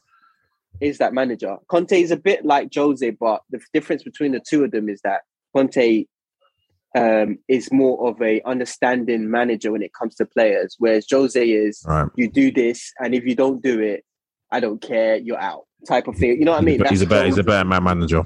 He's a better man manager, Conte, compared to Jose, and that's the difference between the two, I feel like. But Conte won't stand for nonsense. He won't stand for these type of players like Dele Alli training lazy. You know, he won't stand for this stuff. You know what I mean? And so that's why I feel like it can go either way. Disappointment, because there's a lot of players that are not going to like being pulled out or being called out a lot of times that are Tottenham at the moment. But who's easier to get rid of, players or the manager? Yeah, I think if you get into one of those situations where players aren't buying into your philosophy or they're not able to execute that philosophy per se, then they'll almost become surplus to requirements. But I think that's pretty normal. Bringing the players that can fit into your system, and the players that can't fit into your system, then they can go somewhere else. Yeah, no doubt. So, Kiana, did you want to say something? No, I was just gonna. My only comment was like, because I like Nuno, and I feel like, do you feel like he got a good stretch of games with like your full squad, like people who you count on, you guys can still keep? Because that's what it looked like to me, that the issue wasn't the manager, that it was the squad. So for Nuno to get sacked after 15 games, like, I don't know. I feel like, could he have been given that opportunity to get some type of assurance that he would get a squad that he could work with? Like, I don't know. I feel like it was made to look like he couldn't do anything with that squad, but I don't think anybody really can. It just seems like you're right. Squad, you put in a new coach, and then somebody has to step up and be like, okay, after this many changes in managers or coaches, you're still getting the same result. So then what's the common denominator? I just felt like Nuno was the scapegoat, and if he was afforded the same opportunity or the same okay, we'll promise you this in the future if you just come and sign with us. Like, I don't know. I just felt like he was just not given a fair shake, and he wasn't. No, you're right. He definitely wasn't. I do agree with Kiana to a certain extent. While players have to take accountability, to look at the manager, and I just feel as if you in turn can look at the manager, because for what Tottenham are looking for, I don't think Nuno was the right fit. He was never the right fit. Because essentially, Nuno was looking for a manager that's going to win them a trophy. That's what Tottenham fans have been crying for. They're crying for a trophy. Yeah. I don't think Nuno was that guy. So I think when you got to look at as well the content. Sorry, just jump in. When you got to look at it as well, Nuno, he lost. Was it 3 or 4 of our rival games in a really bad way? It's around London, man. Like it's like he lost. It's not a secret. In a really bad manner. So you got to, and then when you really look into depth of how the tactics and things like that, you have to question, a little bit, because it was, he just didn't see what he was trying to do at all with the team. And unfortunately, like I say, who's easier to replace, the players or the manager? And unfortunately, the manager always gets his head chopped off first before the players do. So, it's unfortunate it's like that. But like I've always said, it's never the manager's problem. After Poch, I already knew. You know what I mean? Like, I already knew that this team needs a rebuild. Poch said it himself before he left. This team needs a rebuild. You've got a brand new shining home. You need some new furniture in it. And we're still with the same furniture. Unfortunately, don't get me wrong. Yes, we've got some new pieces here and there, but we've still got some of the same furniture still there. So, it's always going to still be stale. You know what I mean? So we need a massive rebuild, and I don't think it's going to happen within a year, 2, 3 years. Maybe, but money will talk. Money will talk, and we'll see what happens. Really, I think Kane should have left. Kane should. Yeah, I would agree. I think Kane should have left for his career as well. I mean, and also Tottenham generating some money from that. But that's the thing. Daniel Levy wants big money for these players. I mean, don't get me wrong. I don't think Daniel Levy was wrong for asking 150 million. I don't think he was wrong. But again, sometimes you've got to look at it and think, look, listen, you're offered 120, 130. Take it. You know what I mean? Just, take it. This is an unhappy player that doesn't want to be in your team anymore. You've got to shift these players off. You can't be keeping unhappy players, because then it doesn't do anything for the dressing room. You know what I mean? Yeah. And that's nothing to do. I mean, I'm a big fan of Kane, and I completely agree with everything that he's doing. I mean, I don't agree with his performances if he's performing like this just because of he's angry because of not getting that move. I don't agree with that. No, I don't agree.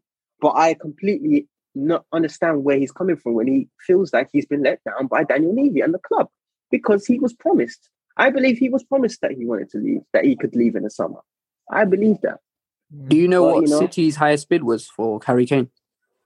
I think it came down to like 130. I think it was. Yeah, that's actually a lot. Because I think so. Was it 130?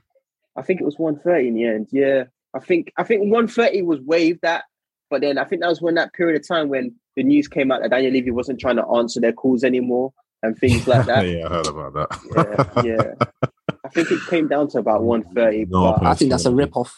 I wouldn't pay 130 million for a 28-year-old player who's injured once a season, and outside of England, he won't sell any shirts. Yeah, it's true though. Trust me, outside of England, no one cares about Harry Kane. You're right though. You're right. You're very right. I don't know if that's the rational side of Aiden coming out of the Arsenal side. It's the truth, mate. It's the truth. It's the truth. I do hear what you mean, though. I do get what you mean, no doubt. He hasn't got that fan base like that. I mean, the only people that really rave about Kane is English fans, which is so true. I think ultimately is what Spurs value him at, and he's your biggest asset. Like, arguably, he's your biggest asset. So you're gonna want like the top dollar for him. Yeah. I do get it. I do. But at the same time, what you got to look at is the guy is 28, 29, nearly 30. He's always injured. He's got a bad ankle ligament injury. You know what I mean? Waiting to always happen. You know what I mean? And again, when you look at how he's performing now, his value just keeps going down and down and down. Even in the summer, when we were looking to sell him in January, I don't think we'd get even more than 80 million for him currently right now. Yeah. I think we'd even be lucky to get 80 million for Kane right now. And that's just a brutal... And people are telling me, he's doing this so that his price gets lower, then his value gets lower, then he can actually move on. I think that's absolutely ridiculous to say that a professional footballer is doing that so that his price can... I don't believe that nonsense. You know what I mean? I don't believe that. You know, he's playing because he's up... I don't know. God knows what's wrong with him, but he's obviously not there. He's not fully there yet. So, this Kane thing can go on. We could talk about it for so long, but it's just only time will tell on the Conte what he wants. That's the only thing I know. If he wants to play for this team, he will play for this team because of Conte. No one else. You know what I mean? That's it. That's all I know. And he needs another striking partner. He needs one. And he needs one in January. He needs one. Badly. Badly. But, I don't know if anyone else wants to say anything before I close up. I think that's pretty much it. Could do our player of the week quickly.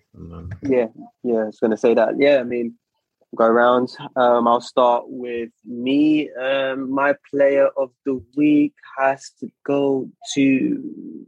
I'm gonna give it to Dennis. I was literally about to say no one from Watford, please. Don't be a hater. I'm gonna give it to Dennis just because player. Oh, he's a meaty player, but he ripped you guys apart. Let's be honest. If you've watched Manchester United, every team's been ripping us apart, so it's not breaking news. But fine, I'll give it to Cancelo. Just that ball, that quality ball to Sterling. What an assist! So yeah, no doubt. That was my player of the week. That was a good assist. Aiden, you? I'll give it to Trent. Yeah, fair enough. Oh, he got 2 assists, didn't he? Fair enough. David need to ask you. You know she's going to give it to. Who are you going to give it to? Well, I was okay.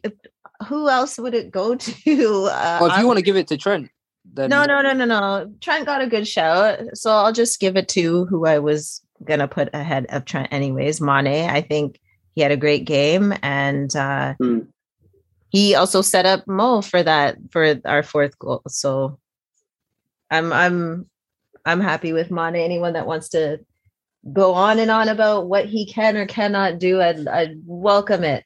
Come, I'll defend him all day, every day. We will save that conversation for another episode. No, I'll give it to Mane. Yeah, goal in this great game. Good shout. Well, thank you guys for coming on. Thank you, the panel. Lovely panel. You've been great today. Getting back into Premier League football, back into the Premier League feeling. It's been good watch. I mean, this week again has not surprised me.